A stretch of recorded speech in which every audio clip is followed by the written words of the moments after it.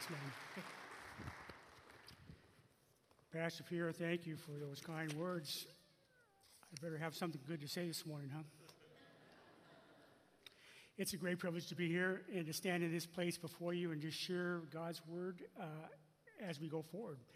But before we do, we had an exciting week last week because we had our sectional council and all the churches in our section, and I forget how many sections we really have in Michigan, but all the churches in our section in Michigan, in this particular area, we come together for a meeting. And during that meeting, one of the things that's done is we acknowledge those who are coming into the ministry under the Assemblies of God format. And there are three levels that we have in the Assemblies of God for our ministers. The first one is just certified minister, and that's the first step. And then it moves on to license to preach. And the last step, of course, is ordination. And from our church, we had three that moved into a position of pastoring. And the first level, as I shared, was certification. And there are a couple there. Sarah Whitaker, is she here? I don't see Sarah Whitaker. She's one of them. And then Joshua Davidson. So stand up, Joshua.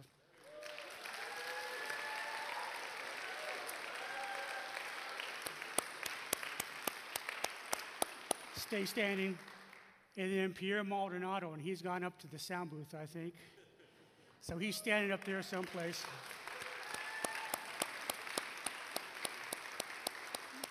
Pierre actually completed the second step, and he's in license to preach, and the next step, and there they are up there, the three of them.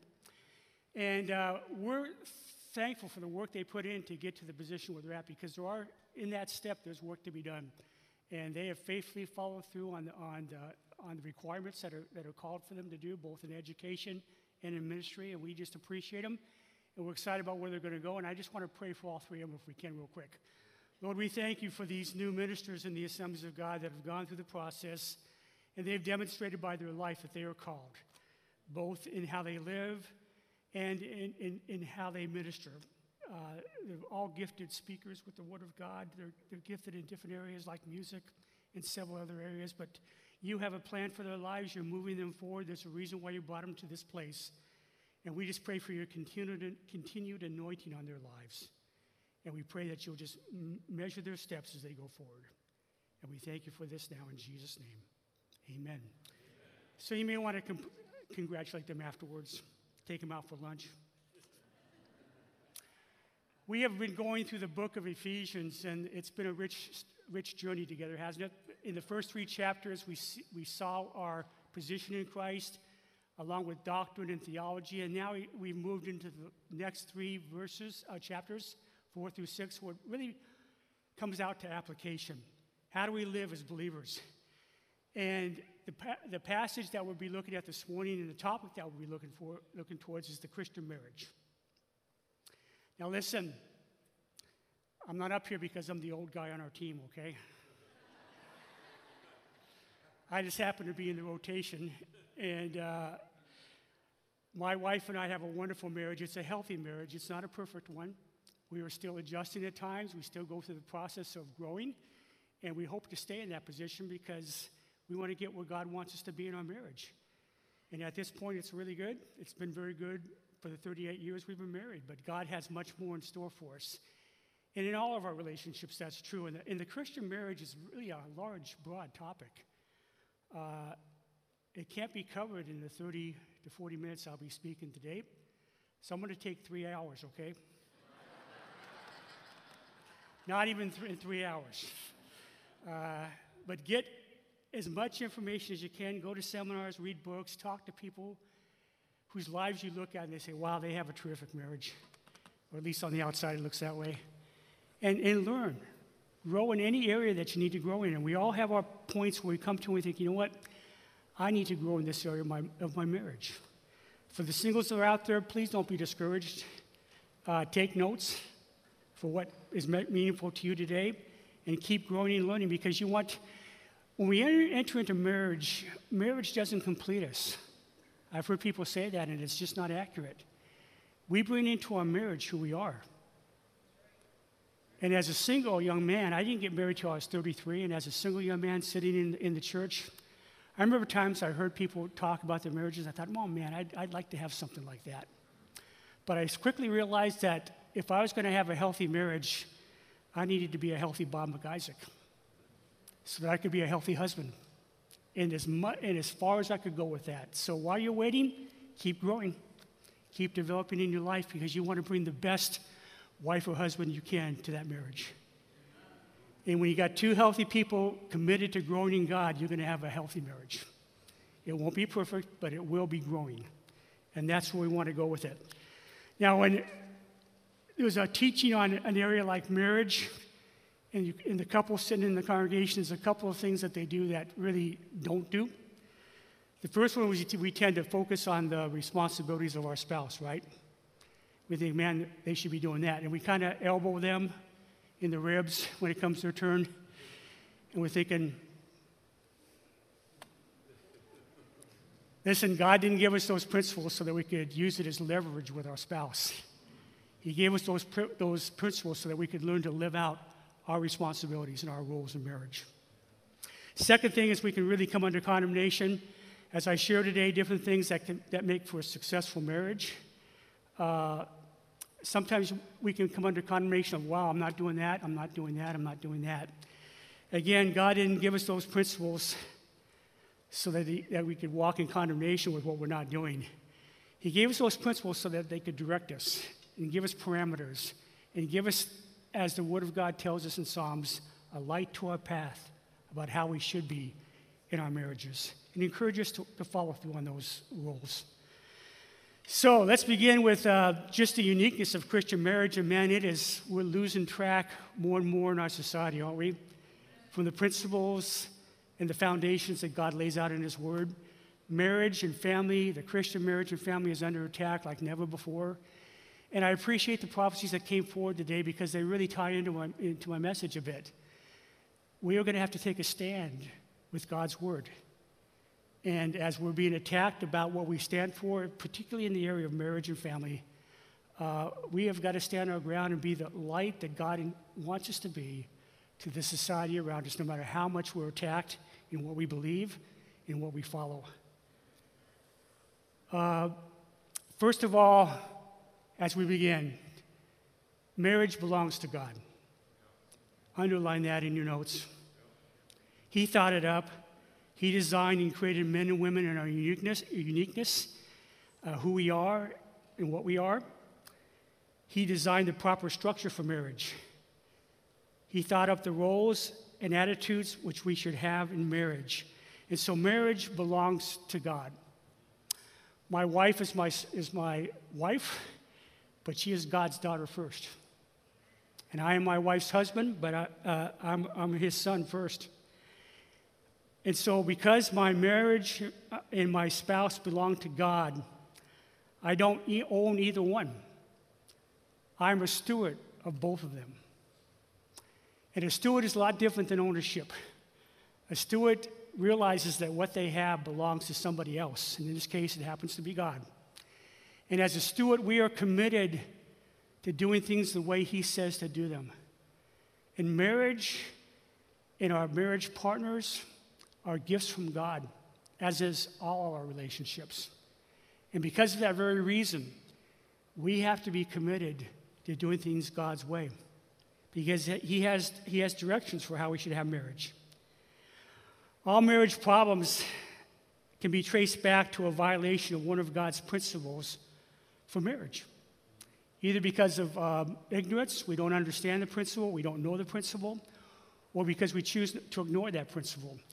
And in that case, there's a problem. So what is God's view of marriage? Let's take a look at a diagram I have up here. You probably have seen this before.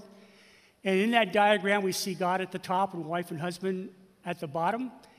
And there's arrows pointing in several different directions. And those arrows are intended to help us recognize how marriage should be lived out. First of all, we see the arrows pointing up to God and to each one of us. And the Christian marriage is really centered around being under the lordship personally of Jesus Christ. Both husband and wife are in relationship to and under the lordship of Jesus Christ. And if we are under His lordship, if we have put ourselves into a position where we are followers of Jesus Christ in every area of my life, and I've submitted my relationships, including and especially my wife in my marriage, then I'm going to follow his will and his word because he's in charge. He's Lord. We draw our strength and life from Jesus, and we bring that into our relationships, especially our spouses. The Christian marriage is not about getting, but it's about giving. If my relationship with Jesus is healthy, then my needs are going to be met. He will often meet my needs through my spouse, but we cannot be dependent on that alone as my source of fulfillment. It never will. I remember talking to a young lady in Lithuania, and she says, I'm getting married. I'm so happy. I said, I'm happy for you. That's great. She says, now I'm going to be fulfilled. And all of a sudden, the red flags went up. I said, what do you mean? She says, well, our church teaches us that we're only half people until we get married. That's not accurate. And she says, I know my husband's going to meet me. He's going to meet all my needs. And I just said, listen, can I share a few thoughts with you? I said, with the position you have right now, you're setting yourself up for disappointment. And you're about to put a tremendous pressure on your husband-to-be that he will never be able to fulfill. Now, God uses our partners in marriage. He uses our spouses often to minister his grace and his love and his transformation into our lives. But we will never be fulfilled by somebody else other than Jesus Christ. And that's why singles, you can be fulfilled in your singleness because Jesus is the one that fulfills you. That's true in every relationship. So we also see up there that we're in relationship to each other, but as we receive from God, we bring that into our marriage and into our marriage relationship. Up there it says it's 100%, and that's really different from the world. The world says it's a 50-50 arrangement. I'll do my part and you do your part and we'll meet in the middle. But what happens if you're only functioning at 30% instead of 50%? Well, then there's a gap, isn't there? And you're sitting there sometimes patiently, usually irritated. Why isn't my spouse doing their part? I'm doing my part. Why aren't they doing their part? Listen, in the Christian marriage and even in Christian relationships around the board, it's 100% to 100%. And the beautiful thing about that arrangement is if we are doing our part 100%, then we're both giving and we are both receiving at the same time. That's the ideal.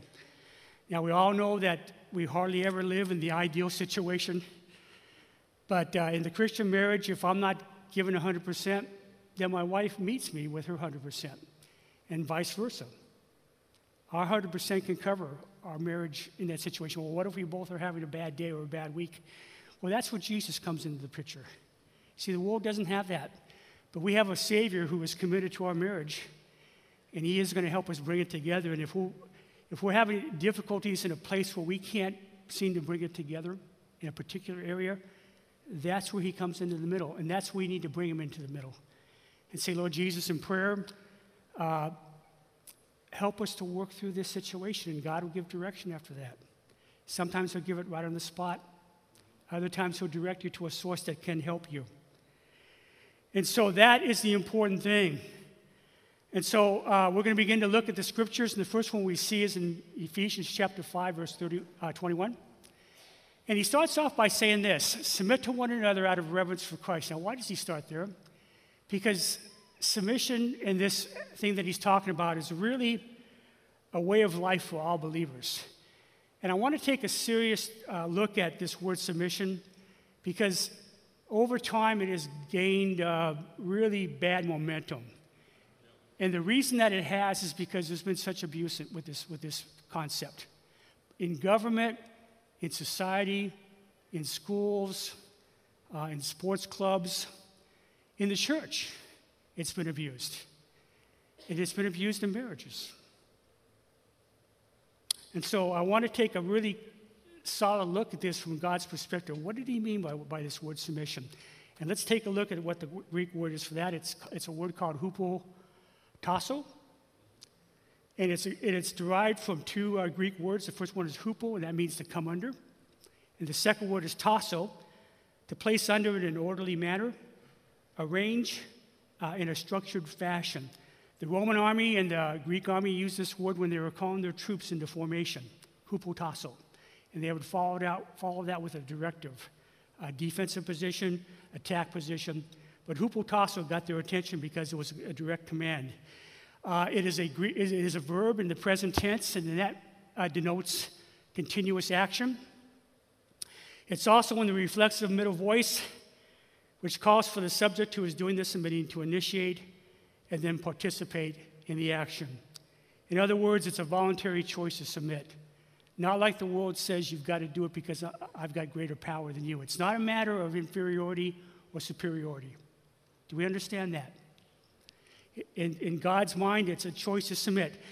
Jesus is Lord not because he forces me to be under his lordship, but because I choose to come under his lordship. It's a choice on my part to surrender to him. That's true in the church activity. We had a wonderful pastor, Pastor Brooks, as you know, and it was a great privilege to come under his leadership in our church. But it was a choice on all of our parts, both as pastors and congregation. And in that process, it's really important to understand how it moves forward. So put those two together, and we come up with this definition of submission. When we are submitting, we are to place ourselves voluntarily and continually under the authority of the one we are submitting to for the purpose of order and function. God is a God of order. He's a God of structure. We see that in all of creation. We see that in the way that he works. And so he sets up leadership both in our government and in our families. And it's for the purpose of leadership and structure that we can move forward and get things accomplished in both areas. But there's also another part that's important to this phrase. Let's go back to Ephesians 5:21, because the end part of that verse is really important for us to catch. It says, we're to submit to one another out of reverence for Christ. So as believers, we have a different motivation for submitting. It's not because we're trying to get something by our submission or because I'll get points if I do, but really it's out of reverence for Christ and the fact that he has set up leadership structures for function and for order. And so as I submit to Christ, I also submit to the way that he does life for the church and for our marriages. And because of that reason, it's my heart to honor Christ in what I do. And so out of reverence for Christ, that's why we move in that direction. And so in the final definition, we can look at it this way. We are to place ourselves voluntarily and continually under the authority of the one we are submitting to for the purpose of order and function in respect for Christ. Now, submission doesn't mean being a doormat, okay? That's if it's under tyranny. That's when you become that. It doesn't mean that you don't have a voice in what's taking place. You do. But it's an attitude of respect, and really submission is an attitude before it's an action. It's saying, I trust God with his system, and I am going to step into it both in the church and in my marriage for the very purpose of honoring him. It's recognizing the leadership structure that God has set up for order and for function. And because we trust God, we trust him in his system. Again, it doesn't mean becoming a doormat. It doesn't mean we don't have a voice. So, we're going to take a look at the roles of husband and wife. And we need to understand something as we do. Both roles are servant roles. Those responsibilities that we have as husband and wife, they are both servant roles. Both are part of the leadership team of the family. And they both are equal in value, but each one just has a different responsibility.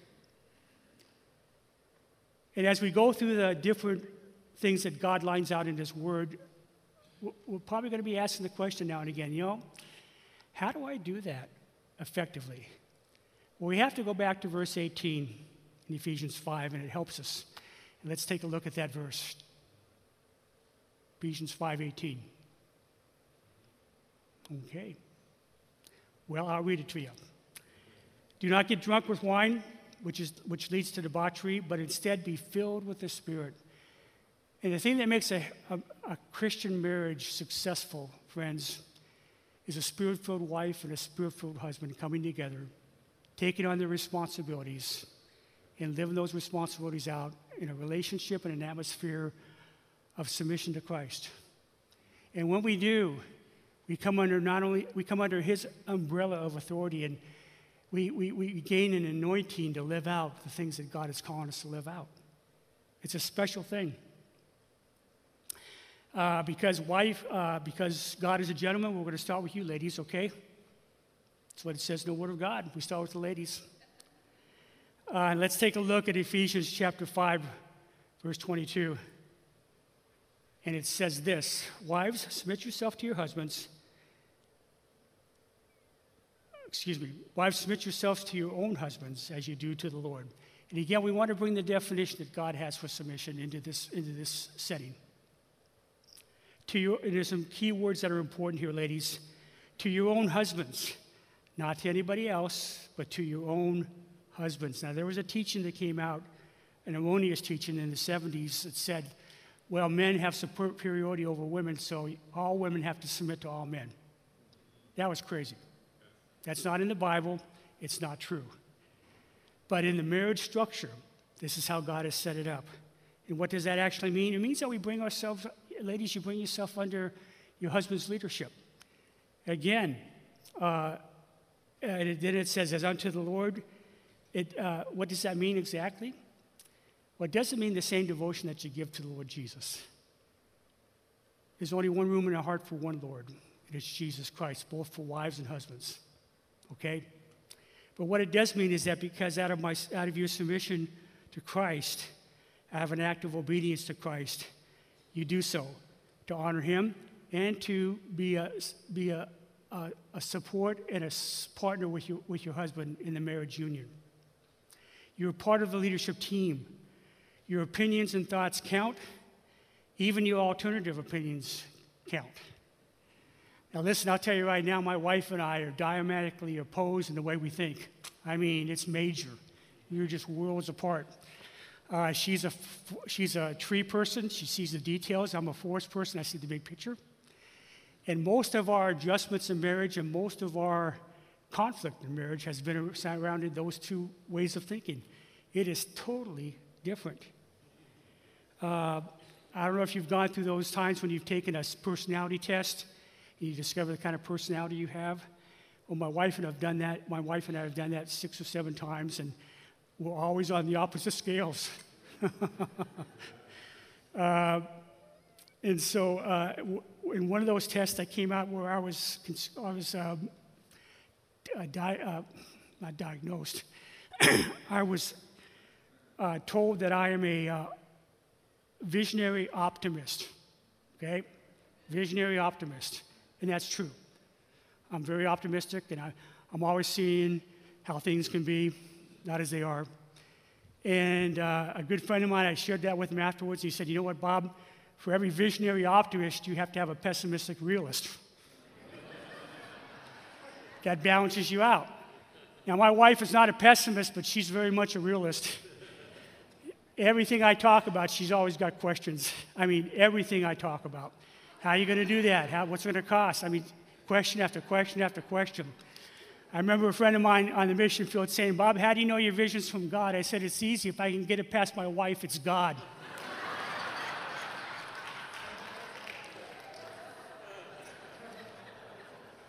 It really used to irritate me, but I began to realize the value that God had given me in this lady. And I began to start listening to what she was saying. We still have conflicts now and again. But what a gift. So in Ephesians 5:23, it gives the reason why. It says, for the husband is the head of the wife, as Christ is the head of the church, against order, of which he is the Savior. So God's order, that's why you submit, ladies. You want to honor Christ, your position is to do that, not as a yes person. You bring your thoughts. You bring there's tremendous wisdom that comes from that. My wife, listen, when you get married, it isn't a 50-50 arrangement. In other words, when we're making decisions as a leadership team, my wife and I, and she has 5 good ideas, I don't turn around and say, okay, it's my turn to get my 5 good ideas in there. Okay? Sometimes she has 10 ideas that are the best. My job as husband is to say, okay, that is the best for our marriage, because when the best thought comes forward, then the marriage wins. So it's a matter of really building that marriage together as a team. But there are moments when we get to a conclusion and we can't really make a final decision. And she looks at me and she says, okay, honey, you make the choice. Wow, you talk about pressure. Gentlemen, my obligation, which we're going to look at a little bit later, is to say, okay, we've talked about this, we've looked at it. What really is the best idea for our marriage? What's the best choice to make here? God's choice for our marriage. That's my obligation as the husband, as the leader. And I take into account her good thoughts always, guys. Well, not always. And again, in Ephesians 5:24, he says it again. Now, as the church submits to Christ, so also wives submit to their husbands in everything. In everything? That's what it says, ladies. I'm sorry. We should be talking everything out with your husbands. Everything. Don't hide things from each other. Okay? One of the problems is because we do that. So don't hide. Talk things out together. Pray things out together. Look at the scriptures together. See what God's word says. But in the end, we have to say, okay. Oftentimes, my wife and I say, yeah, this is the best direction. Let's go with it. But in those moments when she says, you know what, we can't find a medium here, you have to make the decision. Because of leadership, because of structure and function, so that we can move forward. Is there a time when we say no in submission? Yeah, absolutely. And we have a case of that in Acts chapter 5, verses 27 through 29. So in the book of Acts, the apostles were brought in and made, you may remember the story, the apostles were brought in and made to appear before the Sanhedrin. And the Sanhedrin was the ruling political and spiritual body for the Jews. They were in top. They were in the leadership of the government.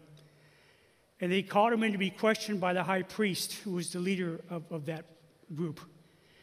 We gave you strict orders not to teach in this name, and it was the name of Jesus. You can't do that, they said. Yet you have filled Jerusalem with your teaching and are determined to make us guilty for this man's blood. And here's the point. Peter and the other apostles replied, we must obey God rather than human beings. Now, ladies, if your husband is asking you to do something that's unbiblical, you can say no to that respectfully. We had a young lady in Lithuania. Her husband, after they got married, she was one of the students in our Bible school. They got married. He was a businessman. He got involved with some shady business partners, and they began to defraud the government and the people they were serving with their finances. Police found out. They were coming to interview his wife. And her husband said to her, listen, you've got to lie for me. You've got to say this and this and this. And she says, we can't do that. The scriptures tell us not to. And he said, listen, I'm your husband and you must submit. And so she was in tears. She was a young lady, and she got together. I happened to be preaching a couple weeks later, and she told me what was taking place. I said, let's get together with your pastor. We sat down in his office, and we came out with a strategy from God's word. And so she went back to her husband and said, listen, we are both in submission to Jesus Christ. And the authority structure is he is the top authority. And we must listen to his word. To do so is disobedience. And husband, I love you, but I will not lie for you. And he said, well, I'll go to jail. And she says, I'll stand with you. I'll be there for you. I'll pray with you. I will be there when you get out. We'll live with the consequences and we'll trust God. But you must make this thing right. Well, he took off for another country. And about a year later, God got a hold of his heart. And as we were leaving, what we heard is that he'd come home and they were reconciling both with his family and with the church. So ladies, it's tough to do that at times. But when you live in respect to Christ and to his directions, there is a time when you can't say no. Make sure it's biblical, not just your opinion. I've seen that action abused at times. But ladies, listen, there are two powerful gifts that you have, and they are wonderful gifts. And let me tell you what they are. The first one is the power of inspiration. You've got a bunch of guys surrounding a tree that's really big, and they're all talking, I bet I can climb that tree, I bet you can't, bet I can. And they're kind of egging each other on. And neither one of them is ready to start. They look up at the tree and they think it's too big, I can't do that. Listen, a young lady comes along and says, I bet you can climb that tree. Boom, they're right up at the top. Inspiration. It's a powerful, wonderful gift that you have, ladies. I'm not sure how it works, but you do. Second gift that you have is the power of influence. Your words do count because they're powerful. Your counsel does count, it's powerful. But it's how you inspire and how you influence your husbands that counts. And we pick that up even further in a passage in 1 Peter chapter 3, verses 1 through 4. And it says this, wives, in the same way, submit to your husbands for your own submit to your own husbands. Again, there's that word, your own husbands. So that if any of them do not believe the word, and that could be an unbeliever, or it could be a believer that's not following the word of God, like this girl I just described. So if any of them do not believe the word of God, they may be won over without a word by the behavior of their wives, when they see the purity and reverence of your lives. Your beauty should not come from outward adornment, such as elaborate hairstyles and the wearing of gold, jewelry, or fine clothes. It isn't wrong to do those things. He's just saying that should not be your influence. Rather, it should be that of your inner self and the unfading beauty of a gentle, quiet spirit, which is of great worth in God's sight. Great worth. Do you see what he's saying here, ladies? It's not the outward appearance, it's the inward person. And the inward person looks a lot like Jesus, and Jesus is very influential. And he is very inspirational. So be a spirit-filled wife under the lordship of Jesus Christ. Walk in his authority in your position, in your responsibility, in your marriage. Your godly life and character should be your influence, and then your words will inspire your husband. You may ask, how do I do this? Under the anointing of the Holy Spirit. Well, how do I do it practically? Don't ask me, I'm a man. But let's follow the scriptures and get with a godly woman. Find godly women in your lives. We have several in this church that you can sit down with practically and say, how do I do this with my husband? Here's a situation we're going through. What have you done in your marriage to make it work? And there's tremendous counsel and wisdom and application out there. So do that. Okay. You see, ladies, here's the thing. You can use your power of inspiration and influence to encourage your husbands to become a man of God and to make godly decisions with your input, which is of great worth in the sight of God, as he just said. Or you can use those powers to manipulate your husbands to gain control and get your way. I've seen both. It's really your choice. Am I going to be a woman of God under God's authority and direction, or am I going to use things my way? You can use both of those gifts to honor God and minister to your husband, or you can use them selfishly. It really is up to you. Proverbs 31 says this, who can find a virtuous woman and capable wife? She is more precious than rubies.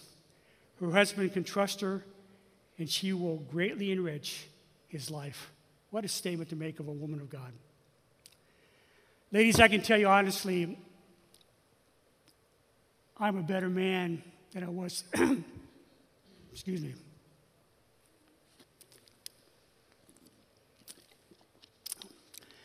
I'm a better man than I was 38 years ago. I love Jesus more. I'm more committed to his word and to his principles. And all of it has to do with God's grace and God's truth in my life, his love. But many of those moments when God was working in my life, he was doing so through that wonderful, wonderful lady sitting there in the front row.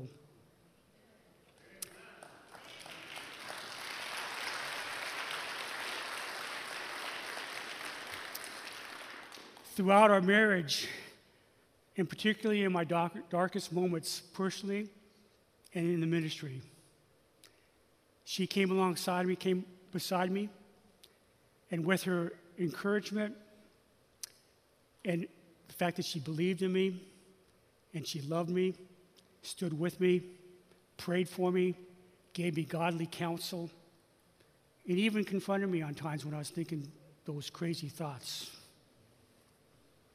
It's because of those things that God used through her life that touched mine deeply and brought the change and transformation that was needed.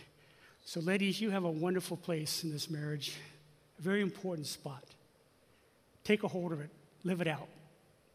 Work with God. If your husband is going through difficult times, sometimes when he's not responding as he should, be that inspiration in his life that'll move him in that direction. Does it always work out? No, we've seen the dangers of not doing that. So, sweetheart, I'm really glad that God brought us together. I wouldn't want to make this journey called marriage with anybody else but you. So thank you. Okay, guys, our turn. Are you excited? Yeah. Good. I am too. I love God's word, and I love the principles of his word. I've been a Christian 52 years, and a couple things I've learned. One is that God is more intelligent and wiser than me. Have you discovered that? And because he is, the wisest choice I can make in my life is to obey him. Because his ways are perfect. The word of God is perfect. And when he calls me to my role as a man, my job is to say, yes, Lord, and under your leadership, I know you will give me what I need, both in anointing and wisdom to carry out this role, as well as the wives. But here's what he has to say in Ephesians chapter 5, verse 25. Husbands, and this one phrase really sums it all up, love your wives. Love your wives. And like to the women in submission, it's a command. And to disobey it, and not to follow it, is to disobey it. Love your wives. It's the starting point, it's the ending point, and everything in between. Sounds simple enough, but there's a lot of details that go with that. In the verses that follow this passage, in this section, he commands us to love our wives is repeated 4 different times. When God says something one time, it's important. If he says it 4 times, it's really important. We are to love our wives, and we may ask the question, gentlemen, how do I do that? Well, he tells us how to do it in this verse. Just as Christ loved the church and gave himself up for her. We are to love our wives, men. We're not to dominate them, control them, and it's certainly not to use them or abuse them, because it's not about us, it's about them. Our role is to both of us, husbands and wives, our role in marriage is to use God, the relationship with Jesus Christ, to empower his grace and his love and his change and transformation into their lives, and to do all I can to make that happen. Are we perfect at it? No, on either side.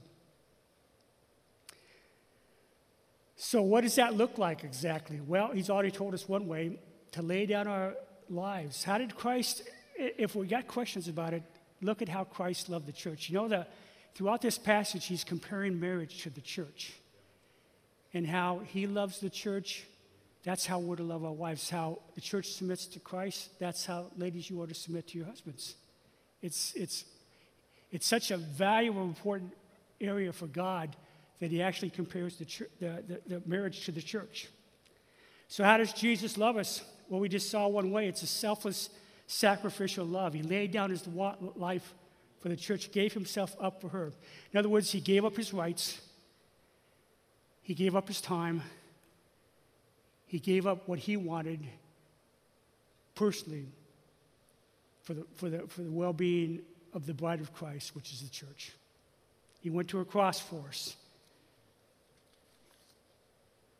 Another way that he loves the church, and again, all we have to do, gentlemen, is look at the passages that talk about Christ loving the church and begin to apply that to our marriage.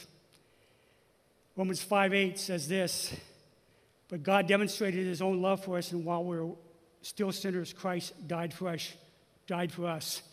And the thought there is unconditional love. Do you want to demonstrate your love to your wife? Do so without strings attached, without expecting anything in return. Because when we love Christ's way, The end result is the person that's being loved, and that happens to be our wives. And if they're the end result, then we are satisfied, we are pleased when they are. When their lives are being fulfilled in the ways that they need to be fulfilled, then we're fulfilled. And when our wives are being blessed, gentlemen, our marriage wins. Unconditional. Romans 8, verses 38 through 39 says it differently. It talks about relational security. And this is what he says: "For I am convinced that neither death nor life, neither angels nor demons, neither the present or the future, nor any powers, neither height nor depth nor anything else in all creation will be able to separate you from the love of God that is in Christ Jesus our Lord." You see, nothing can separate us from the love of God, from his love towards us. That's tremendous security. Question, gentlemen, do our wives feel secure in our love? It's a tough question, but we need to ask ourselves that. How can I make her secure in our love? You may have heard the story of an old couple sitting on the porch.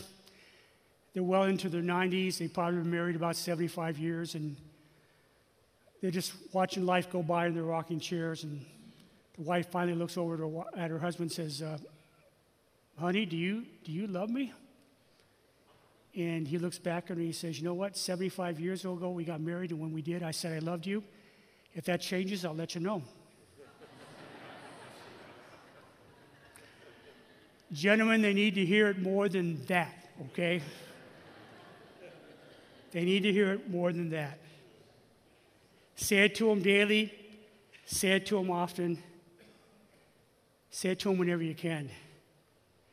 You know, we have some men in our church that have lost their wives, and one of the first things that I've heard from them is, "Man, I should have said I love you more. Should have demonstrated that more into their lives." They weren't disappointed with what they had, but that's one of the things they would have said more. Say it to them often. You know, I've heard guys say to me, "Well, you know, that's just not me." Well, make it you. Remember, loving my wife is not about me, it's about them. Next thing we see is out of Ephesians chapter 4, verse 32. And it's about forgiveness. It says, "Be kind and compassionate to one another, forgiving each other just as in Christ God forgave you." Listen, there's nothing that'll destroy a healthy relationship quicker than unforgiveness. It's really true. And there are two things we need to do in this area. First of all, don't hold on to offenses. Refuse to hold on to offenses. And that's true in marriage or any relationship. You see, if we hold on to offense, if we go down that road, we will be focused on the offense, not on the solution. We'll be focused on the problem, not the solution. If I hold on to that offense, it'll get bigger. The damage that was done by that offense will just grow and get bigger, and it'll be larger. The other thing we need to do is give up the right to be right. You know, if we go down that road, I'm right and they're wrong, eventually that'll become the battleground. And in that battleground, nobody wins. Okay? So deal with it quickly. Go to your spouse quickly. Be responsible for your part. Ask forgiveness for the things you contributed into that situation. If you don't feel you have contributed to that, then forgive them quickly. You see, we don't need them coming to us and asking our forgiveness to forgive them. While we were still sinners, Christ died for us. His forgiveness was there while we were still sinners. So you don't need to hear somebody say to you, "Would you please forgive me?" to forgive them. It could be a choice on our part. And our focus is not on the offense, it's on the relationship. It's on the marriage. You know, we can go to our spouses and say, "You know what? You are so important to me. This relationship is so important, and our marriage is so important. We need to work this through. Can we please do this together?" And bring Jesus into the picture. My wife and I made a couple of promises to each other before we got married. The first one was don't we would never let the word divorce be a part of our conversation. And in 38 years, it never has been.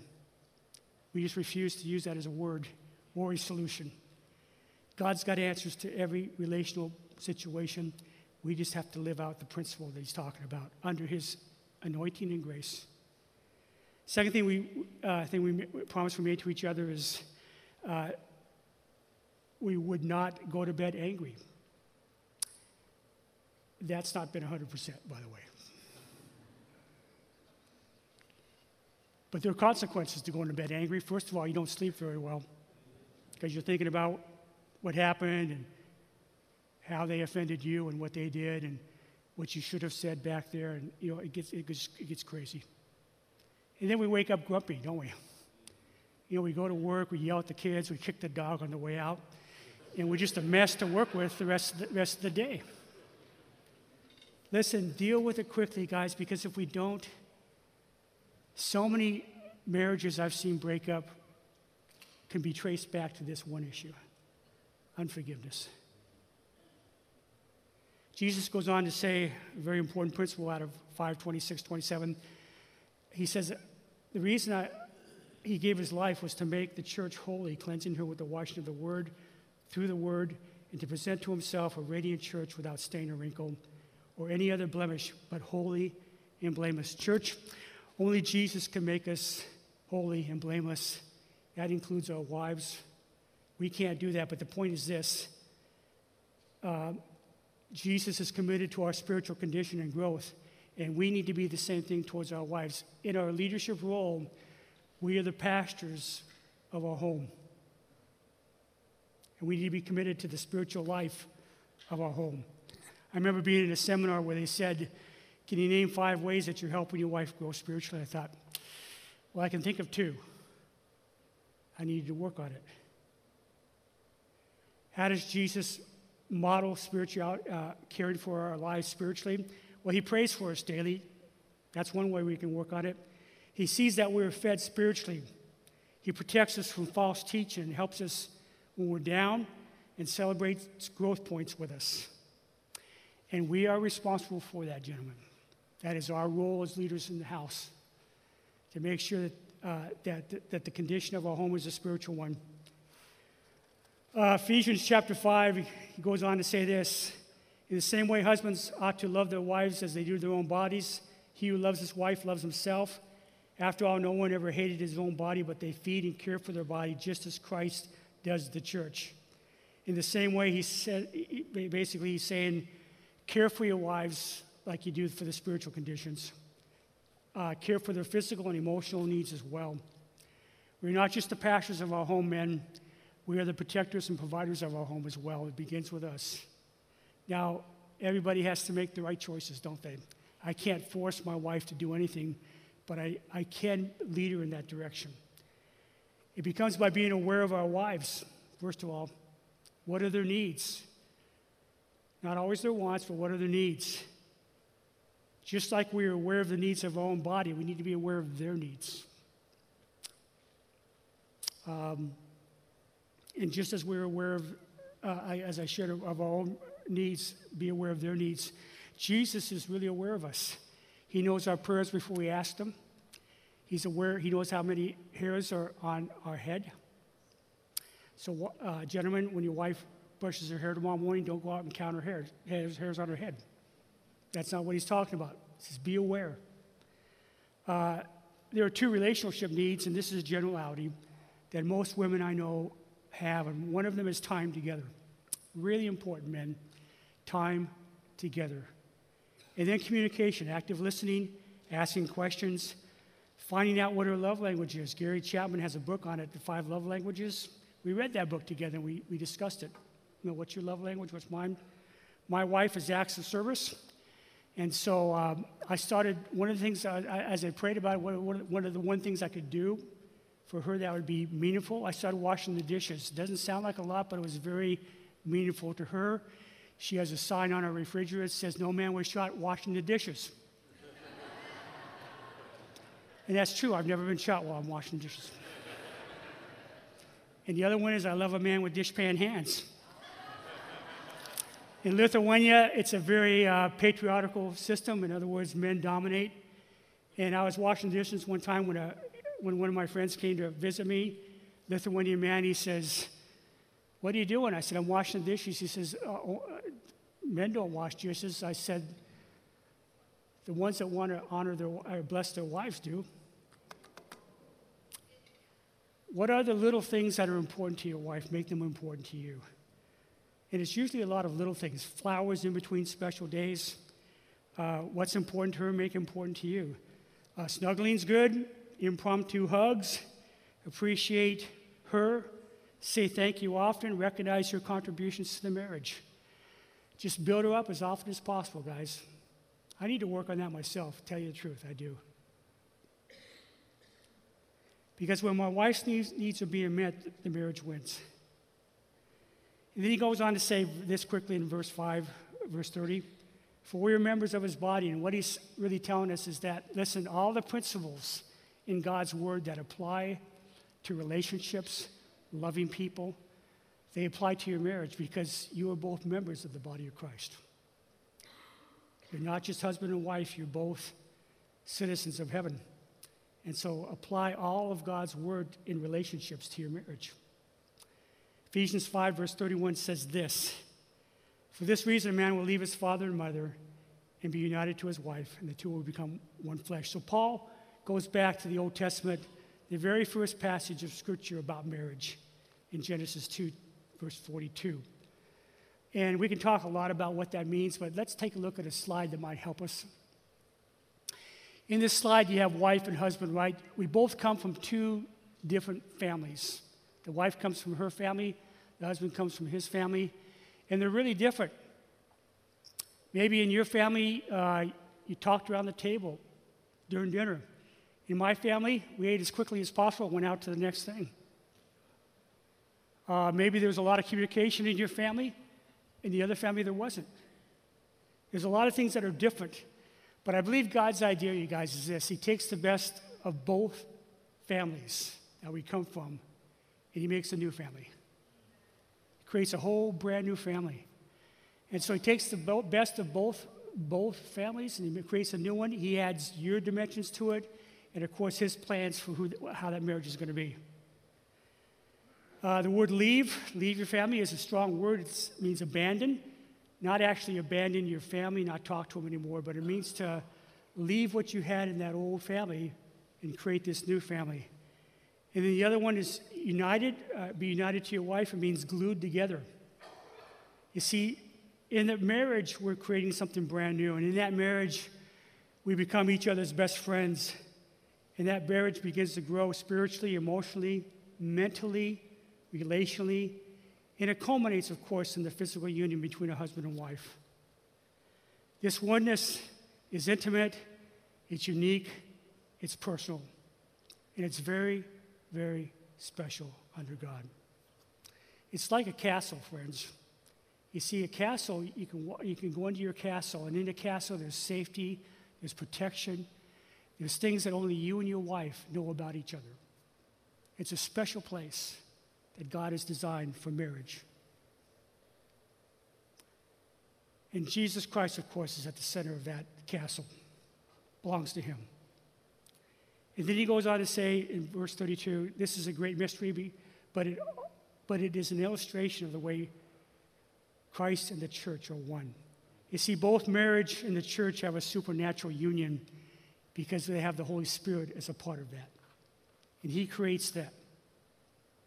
And that's because of that very purpose. It's led by the Holy Spirit. At least it should be. And if it isn't, then there's problems, both in the church and in marriage. Ephesians 5:33, he closes off, wraps it up. He says, however, after all this talk, he just kind of wraps it up, and he says, however, each of you also must love his wife as he loves himself, and the wife must respect her husband. Listen, we need to respect and love each other. That's true in both parts of the relationship. So guys, listen, there's 3 takeaways that I want to share as we close off. First one, marriage belongs to God. Don't forget that. And because he does, I'm a steward of that relationship. And my task is not to get my way. My task is to get God's way. Bring a spirit-filled surrender to Jesus' life into your marriage. Who you are in Jesus will be who you are in your marriage and in all your relationships. So bring that into it, because that's what will empower you to be a godly husband or a godly wife. And you will bring life to that marriage. Last thing, serve each other to bring God's best into their lives. And there's a whole lot more, guys. Marriage, again, isn't perfect. None of our marriages are, but it needs to be a growing process where we're continually growing in Jesus and allowing Him to direct our lives and our marriages. And guys, if there's conflict, get together quickly. Don't let it last. Bible says, don't let the sun set on your wrath. Don't go to bed angry. Wherever there's a conflict, work it out. And if there's difficulty in that, find the right resources that'll help you. Our marriages are worth fighting for. They're too valuable not to. And to those of you that have been in divorces, listen, folks, God loves the divorcee. He hates divorce because it destroys a healthy avenue of His blessings into people's lives. But it does happen, and when it does, you're not an outcast. Restoration can take place.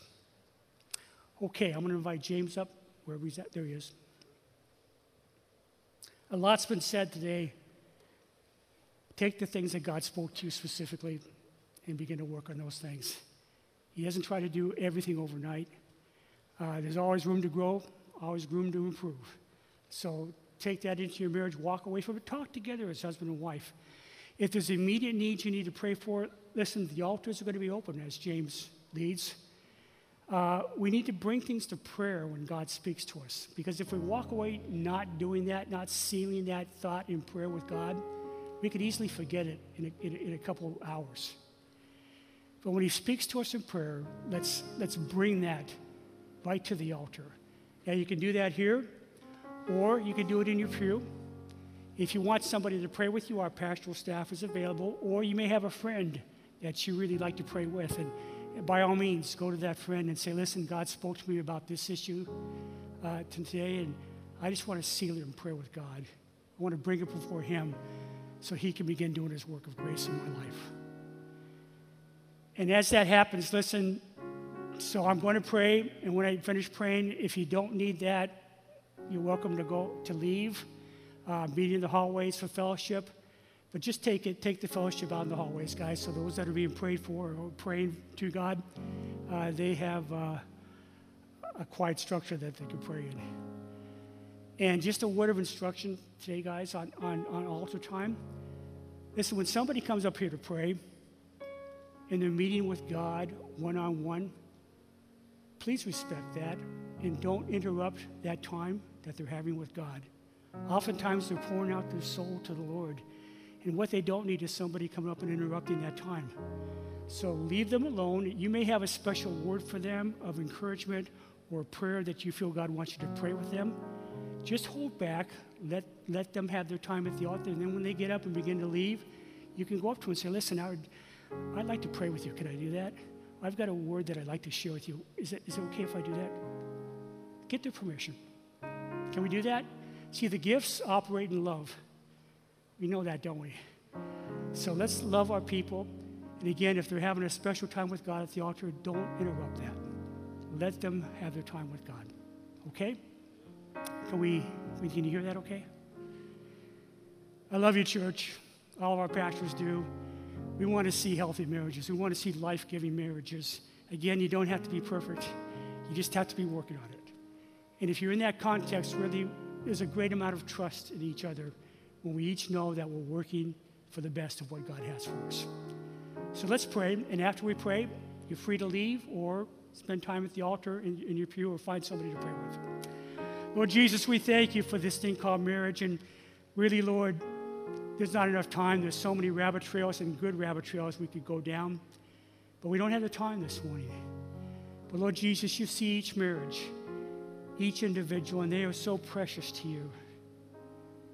Would you help us just to open our hearts and see what you see? And what is the one area that we need to be working on in our lives right now? For those of us that are married, what's the one area we need to be working on? Help us to say the right things to our spouses. Help us to meet together under your lordship, under your umbrella of grace. And then, God, help us to walk through the areas that we need to.